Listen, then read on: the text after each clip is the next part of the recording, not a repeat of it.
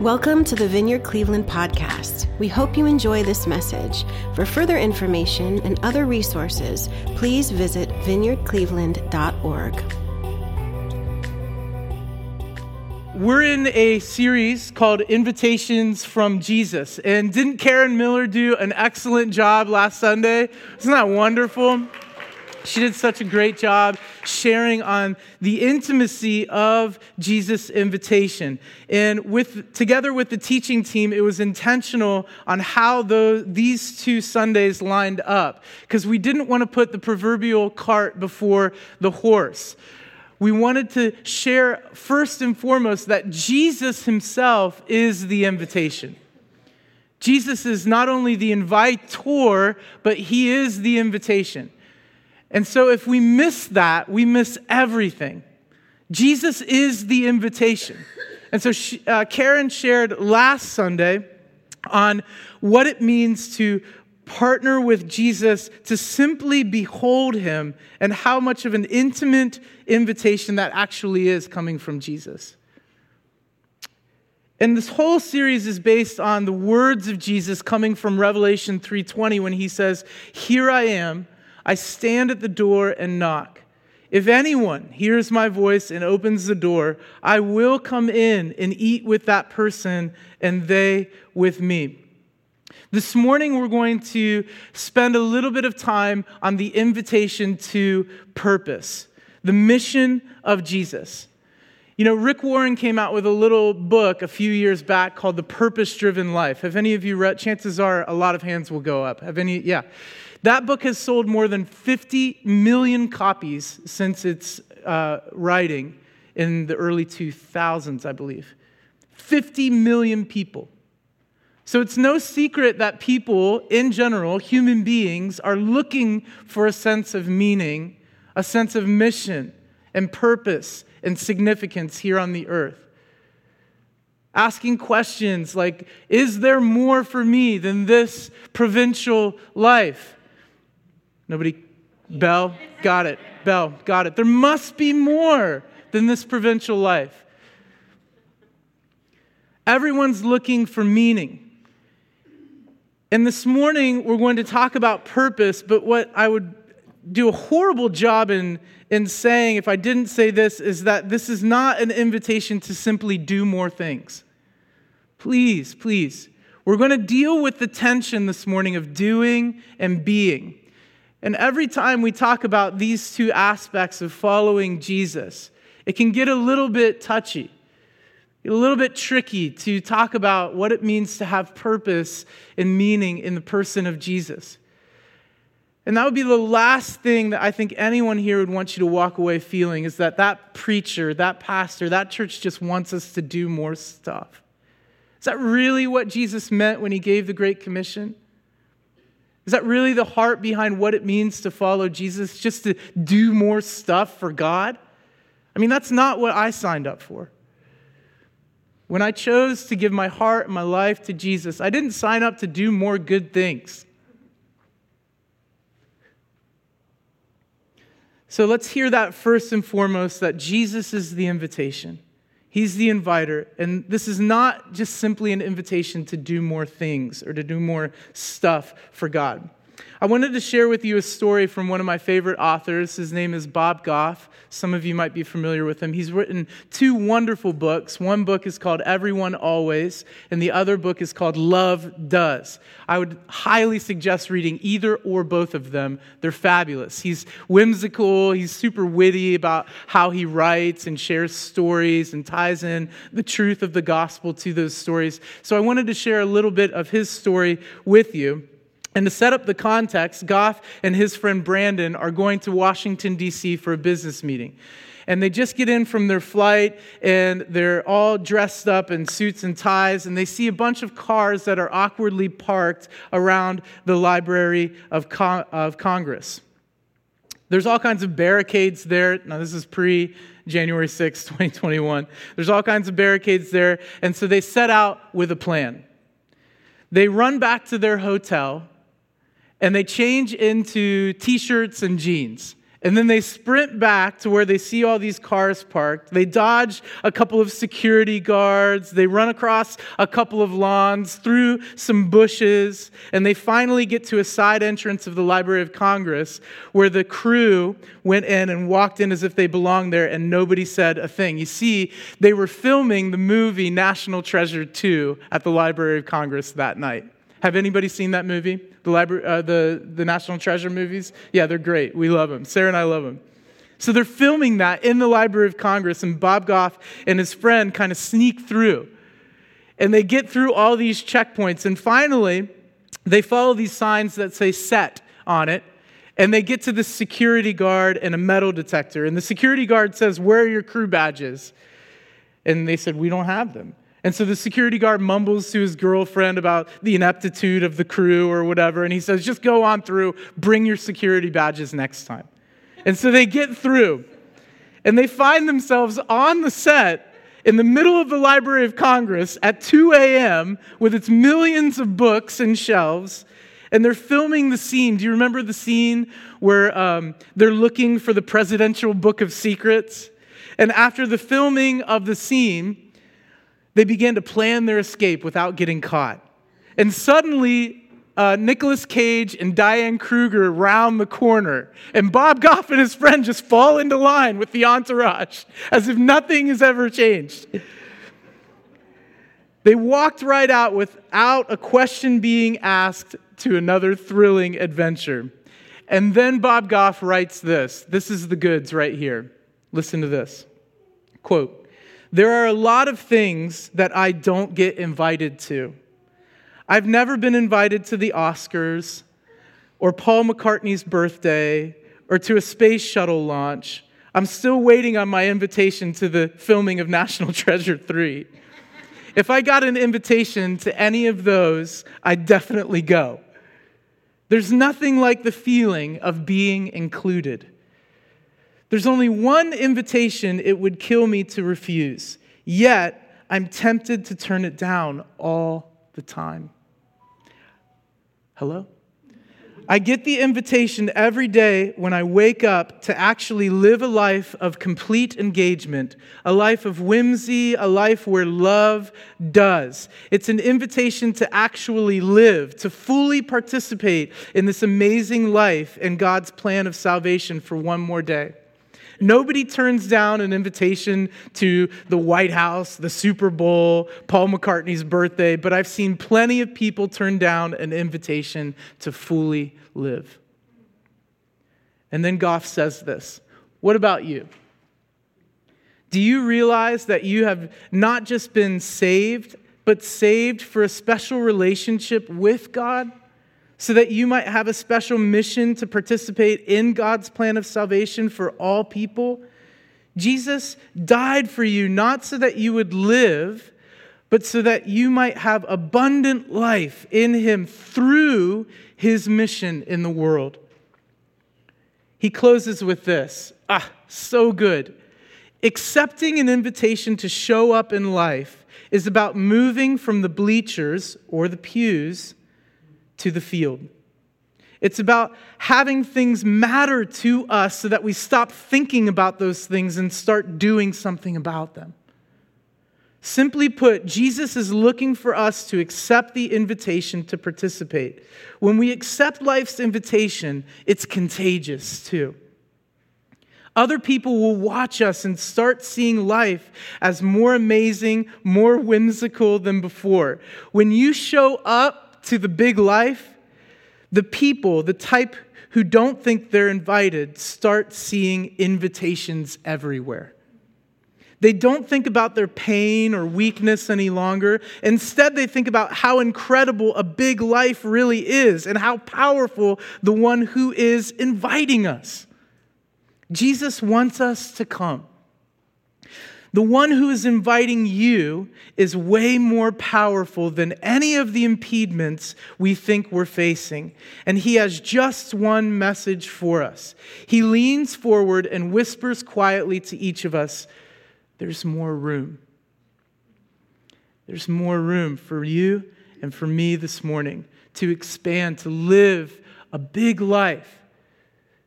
The greatest narrative that could be told in your life is the story of Jesus with unfettered access.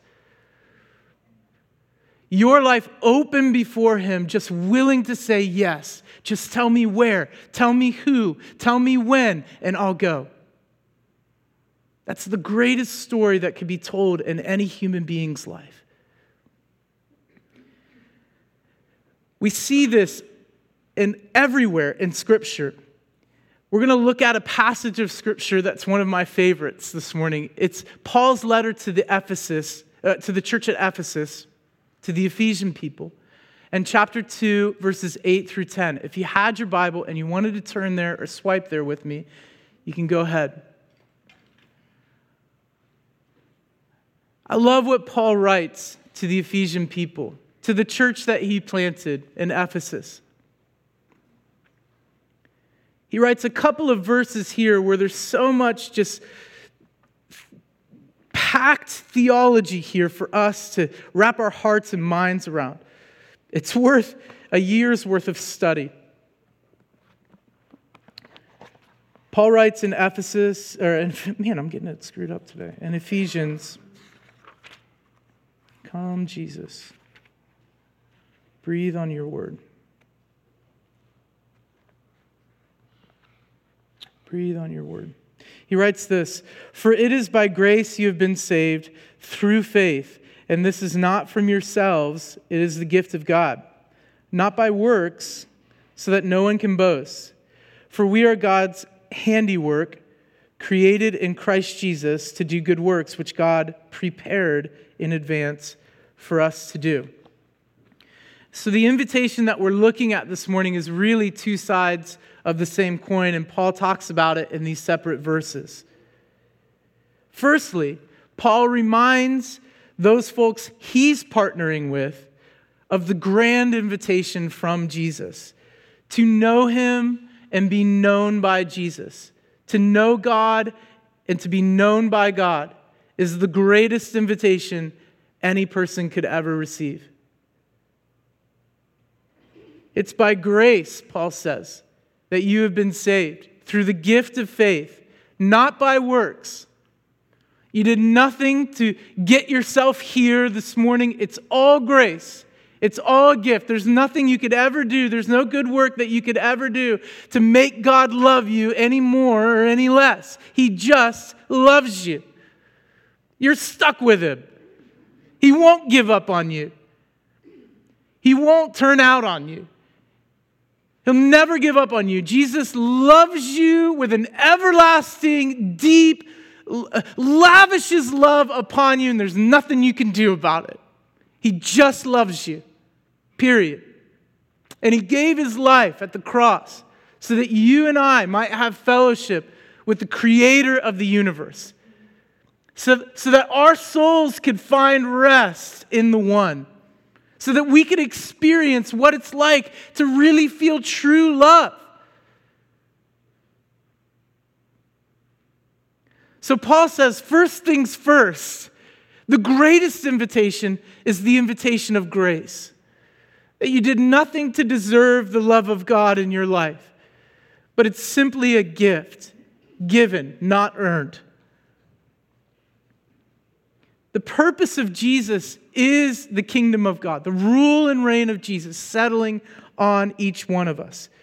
As the Old Testament writer says, that the glory of God would cover the surface of the earth like the waters cover the sea. It's like unfathomable that the glory of God would come and come more. That Jesus would have his rule and his reign with us. You were created to know God. The one thing. You weren't created to make more money, to climb some corporate ladder. You weren't created to, live some fairy tale life here on earth with your spouse ever after, happily ever after. You were created to know and know the love of God, to know God and be loved by him. This is our purpose. It's found in Him. And our souls are restless until we find rest in Him, until we accept, come out of the house with our hands up and say, I surrender, I receive your gift of grace on my life. We'll never find purpose. We'll never find greater meaning. We were created to know and be known by God, to experience His love for us. That in and of itself is the great gift, to be alive in Him. That before anything else, you and I who claim Jesus as Lord are the beneficiaries of the restorative work of Christ here on the earth. And not just beneficiaries, but we are the very place where Jesus has connection with the wider world around us. We're the intersection of heaven meeting earth. We're the lightning bolt of where heaven's culture strikes into the earth. We're the meeting place of the divine and humanity. You see that? Our purpose is to know God, to love Him and be loved by Him, just to behold Christ. We are, as Paul writes in 2 Corinthians 3:18, with unveiled faces, some Moses kind of theology there, with unveiled faces contemplate the Lord, or behold the Lord's glory. We are being transformed into His image with ever increasing glory, which comes from the Lord, who is the Spirit. What Paul's trying to say here, he's like, hey guys, listen, you're the shiny face people. You reflect God's glory into the earth before you, into every relationship. You carry the presence of Jesus with you, lit up by the flame of the Holy Spirit, transformed, expressing a new way to be human. That's astounding. What a joy. What a glory it is to carry something of new humanity in the here and the now. That we don't have to try to make God love us. For centuries, for eons, men and women have been trying to get to God. And what a joy it is to just simply receive the reality and the real presence of Jesus, that we don't have to try to get to God. God has come to us in the person of Jesus. What a joy. What a joy that we can be known by God and loved by Him. That we don't have to take any more steps to try to get to Him. That He's already taken those steps and leaned closer to us. And not just closer to us, but has indwelled us with His Spirit. That He actually takes up residence in our lives. That some of the thoughts that you think aren't your thoughts, they're His thoughts, His dreams, His actions through you. Yeah, we're the shiny face people. It's by grace we've been saved, through faith, that Jesus is who He said He was, and He did what He set out to do. And by His death on the cross and His resurrection from the grave, we can now have a life of purpose and meaning in Him. And Paul says, not so fast. Don't put the cart before the horse, because the second side of the coin flows from the first. He says, get that first. Before anything, behold Jesus. Whatever it costs you, whatever it takes you, fix your gaze on the person of Jesus, on Messiah Jesus. He's it. There's nowhere else you need to look. Put the blinders on and put your gaze squarely on the person of Jesus.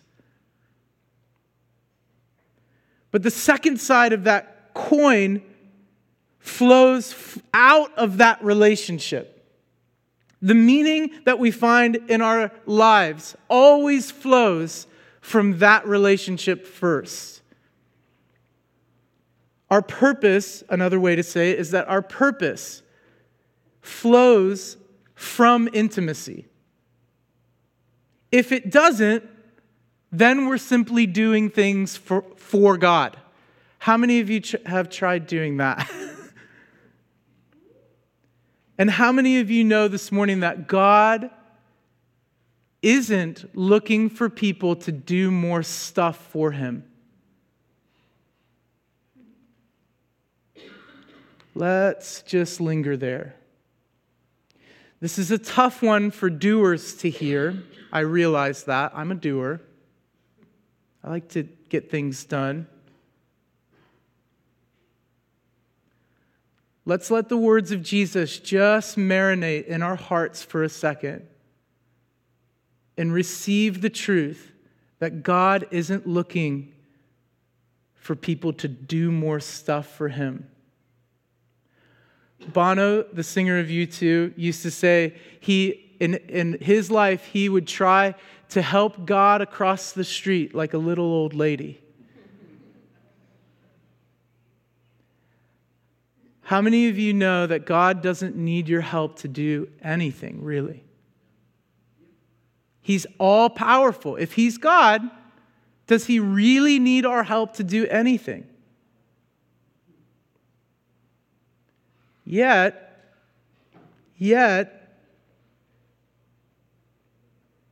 he invites us into partnership with him. Oh, gosh! How good is that? That's the goodness of God. To where we say, wait a second, this confounds the mind. That a deity, he's not just some deity out there who's looking for servants to do his bidding, but he's looking for co-laborers, partners, who will join hand in hand and ask the question, Father, what are you doing today? Where are we going today? What are you up to? What's on your heart? What are your dreams? How would you like me to treat my kids? How would you like me to treat my wife? How would you like me to navigate the school systems? How would you like me to pray for your kingdom to come? Jesus, what are you up to today? As part of our new identity in Christ, because we're new creation, you see, because of that relationship with Jesus, we find that Jesus has set up, quote, good works for us to walk into, for us to partner with him in. And I love this. This is one, me and my friend Ben, this is one of our favorite words in the whole New Testament. The Greek word for handiwork, it's a poor translation. The Greek word for handiwork is poema. You get a little bit of Greek this morning. Look at that. You see it there? It's the third word. It's poema. And what the English translation is trying to get at, but I feel falls a little bit short, is that this word poema is similar to our English word for poetry. Do you hear it? It's similar to poetry. And so what God is saying here through the Apostle Paul is that you and I, who claim Jesus as Lord, now have the signature of God inscribed into and onto our lives. In such a way, so deeply is the signature of Jesus on you and in you that you can't help but shine. You can't help it. What Paul is saying, you are the poetry of God, is that you carry his presence everywhere that you go. That every room you walk into, Jesus walks in right along with you. And Paul speaks to the past here in the verbiage as well. That God himself, that Jesus himself has prepared these good works for you in advance. How comforting is it to know that every room you walk into, Jesus has already been there first?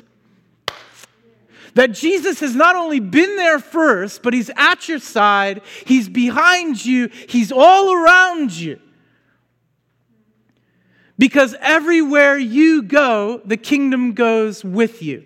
You carry the presence of Jesus inside of your chest wherever you go. You and I are light bearers. We're the shiny-faced people. We are lit up with the flame of the Holy Spirit. And we don't have the luxury of turning off this presence like on and off like a light switch. He just comes with you. And when our mind shift changes, when we allow the Lord to change our mindset from like, I got to do stuff for God, to like, Father, what are you doing today? Where can I bring the kingdom? It changes everything in our lives. This is God's greatest poetic masterpiece. You carrying the presence of God with you wherever you go. And this is what Jesus was talking about in John 5, 19 through 20, which is a key verse for the Vineyard movement in general. But for us here at Vineyard Cleveland too. Jesus says this to his disciples. He says, very truly in John 5, 19 through 20, very truly I tell you, the Son can do nothing by himself. He can do only what he sees his Father doing. Because whatever the Father does, the Son also does. For the Father loves the Son. There it is, out of that love relationship again. For the Father loves the Son and shows the Son all he does. Yes, and he will show him even greater works than these so that you will be amazed. He's not just giving us a model to follow, Jesus, here. He's giving us a template to like imagine what our lives would actually look like if we shifted away from doing things for God and towards partnership with God from this love relationship. In that context, we can say that it is less about doing things or doing more things, but rather it's more about saying yes to Jesus. First thing in the morning, draw your first breath. Jesus, thank you for breath in my lungs. What are we doing today? What are you up to, Jesus? How can I partner with you? Last thing before you go to bed. Jesus, what did we do today? I'm grateful for your presence in my life. Thank you for allowing me to partner with you in all that you are doing and all that you are speaking today. Thank you, God. Vineyard Cleveland, it's our desire, Sarah and I's desire, to be a part of a community, to pastor a community who would constantly be asking in their normal, everyday, ordinary lives, Jesus, what are you doing? And how can I partner with you in what you're doing in all of these people's lives? That's the community that we want to be a part of. A community that's becoming the type of people. You notice I didn't say doing more stuff, but we're becoming the type of people who more willingly give our yes to Jesus and trust and love that he loves us and he has our best interests in mind. You see that? That as we gaze into the face of Jesus, it's there our purpose and our mission become clear. It's hazy when we look anywhere else. But when we look at Jesus, our mission, our purpose, any type of significance, it suddenly becomes clear. What do you have for me today, Jesus? Where can I see the kingdom expressed in the lives of those around me, the rule and the reign of Jesus settling on people around me? Sometimes I think preachers, and God love them, God love preachers.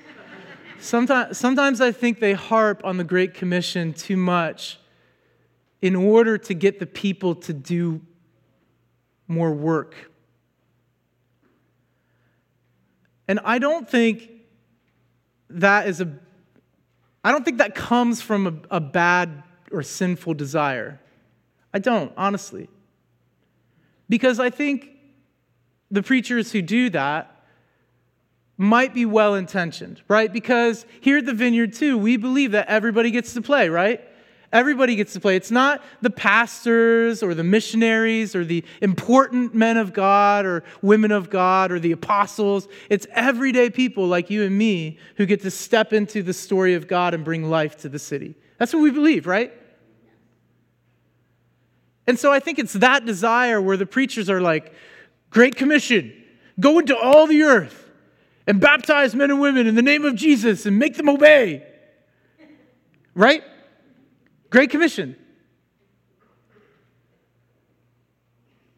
But I think that when they do this, they miss the heart of the Great Commission.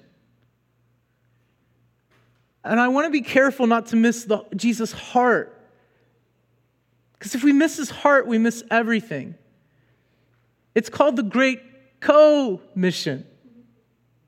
Meaning we do it together. We partner with God to transform the world around us. The heart of the Great Commission isn't how many souls you can save.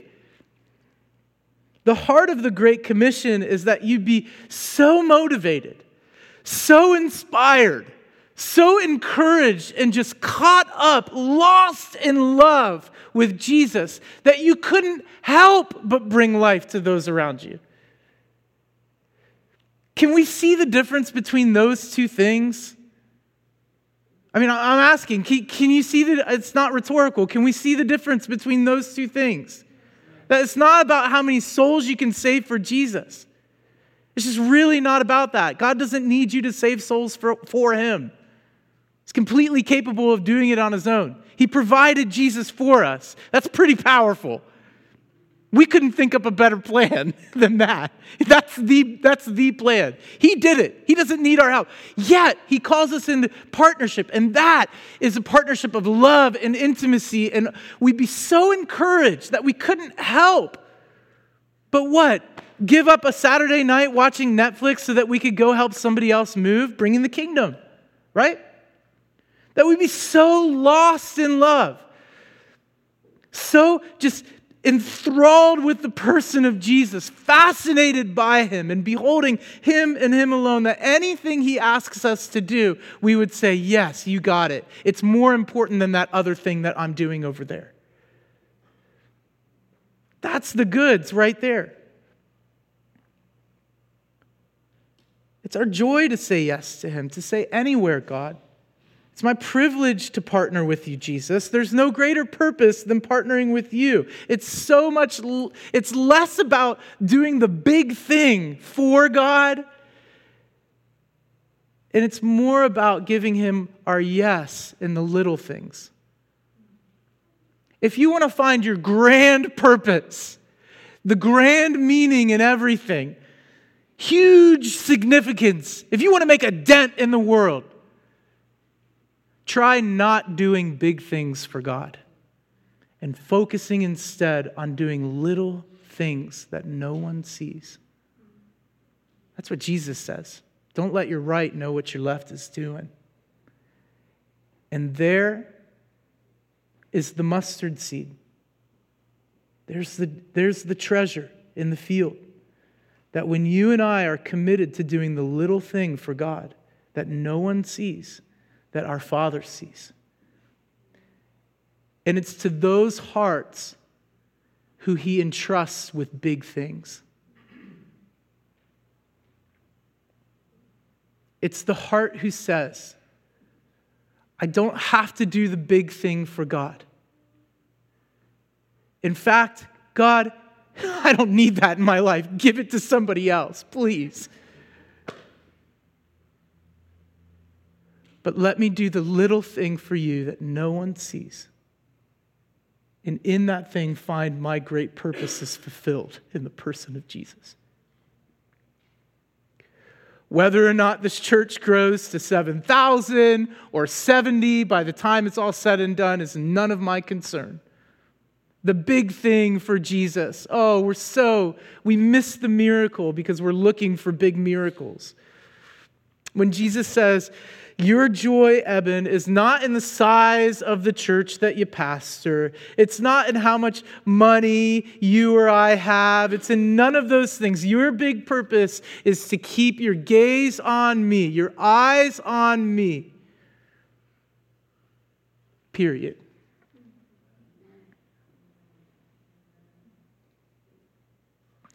The founder of the Methodist movement, John Wesley, gets celebrated for proclaiming that the world is his parish. Well, Methodists they have churches, they don't have parishes. What does John Wesley mean when he says, the world is my parish? I think what Wesley was connecting with and tapping into here is something that the American church needs to tap into drastically again. That Wesley saw his big purpose, his meaning, his significance in the person of Jesus extending beyond the four walls of the church. That the real, as John Wimber used to say, the founder of the movement, the real meat is on the streets. The kingdom advances beyond the four walls of the church building. And I think that's what Wesley was getting at, that when we gaze at the person around us, or when we gaze at the person of Jesus, it's then that we see the invitations for purpose and meaning and significance are all around us. They're as numerous as the people in your family, your coworkers, your city, your world.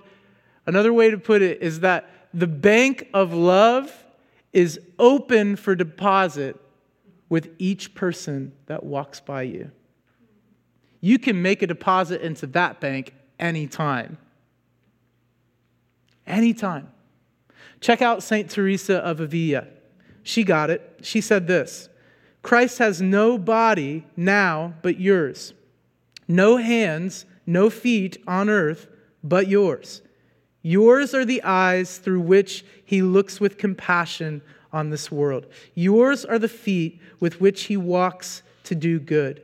Yours are the hands through which he blesses all of the world. Yours are the hands, yours are the feet, yours are the eyes. You are his body. Christ has no body now on earth but yours.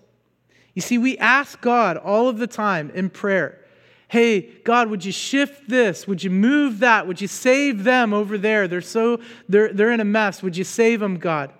Would you clothe the naked? Would you feed the hungry?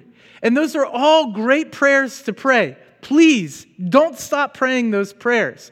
The only thing that I ask is that you would open your ears after you're done praying. Because what you might find heaven's response saying is, so send I you. God, feed the hungry. So send I you. God, heal this person physically. So send I you. God, clothe the naked. Take care of the orphans. So send I you. Heaven's response when we pray for shift and transformation here on the earth is, so send I you. You're it. I'm sorry. There is no plan B. And you might say, that's impossible. How am I going to do it? You're right. It is impossible. But the kingdom never bows the knee to impossibilities. In fact, that's where the kingdom thrives, is in the realm of impossibilities. In your own strength, in your own power, it's impossible to see the kingdom of God come. With the power of the Holy Spirit, the same Holy Spirit that raised Jesus from the dead, nothing is impossible. You can see dead people come to life, sick bodies healed, entire school systems shifted and changed, hungry people fed. That's an easy one when you're filled with the power of the Holy Spirit. When we get filled up with the love of Jesus and lose ourselves in the love of Jesus, all of the impossibilities of life bow the knee to the name of Jesus. In faith. I say it. Let it come. Let it come. You are the solution, the heavenly solution to earthly problems. You're it. We're it. ragtag group of people in Cleveland, Ohio. Why don't you guys join me in standing? I remember Sarah and I drove through Montgomery and Birmingham in Alabama a few years back. And we stopped by Martin Luther King Jr.'s first church that he pastored. It's on Drexel Avenue in Montgomery. Small little church, brick building.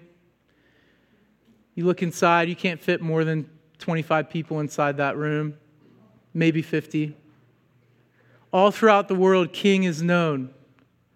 There's not one corner of the earth you can go and be like, do you know, you don't know who Martin Luther King Jr. is? Like, everyone knows him, right? Check it. King knew what we need to grasp here this morning. His greatest end was to see what he called the beloved community in Jesus take shape. But it didn't happen, for those of you who were alive in the 60s can fact check me on this one. It didn't happen as a sudden wide movement of people with millions of people marching. Where did it happen? It happened in the incubator of that small red brick church in the middle of nowhere in Montgomery, Alabama, on Drexel Avenue, where King got together with a small group of people and said, Lord, let your kingdom come and your will be done. And I remember walking into that church on Drexel Avenue and thinking what King might have thought as he turned the corner from the parsonage and just going to work, opening the back door of the church and getting into the pulpit and encouraging his people again, Sunday after Sunday. I thought, that's the stuff right there. If you and I become the type of people who are willing to give our yes to Jesus at all costs, it's less about the name that we make for ourselves out there. If King were here today, he would probably tell you, I could care less whether people remember me or not.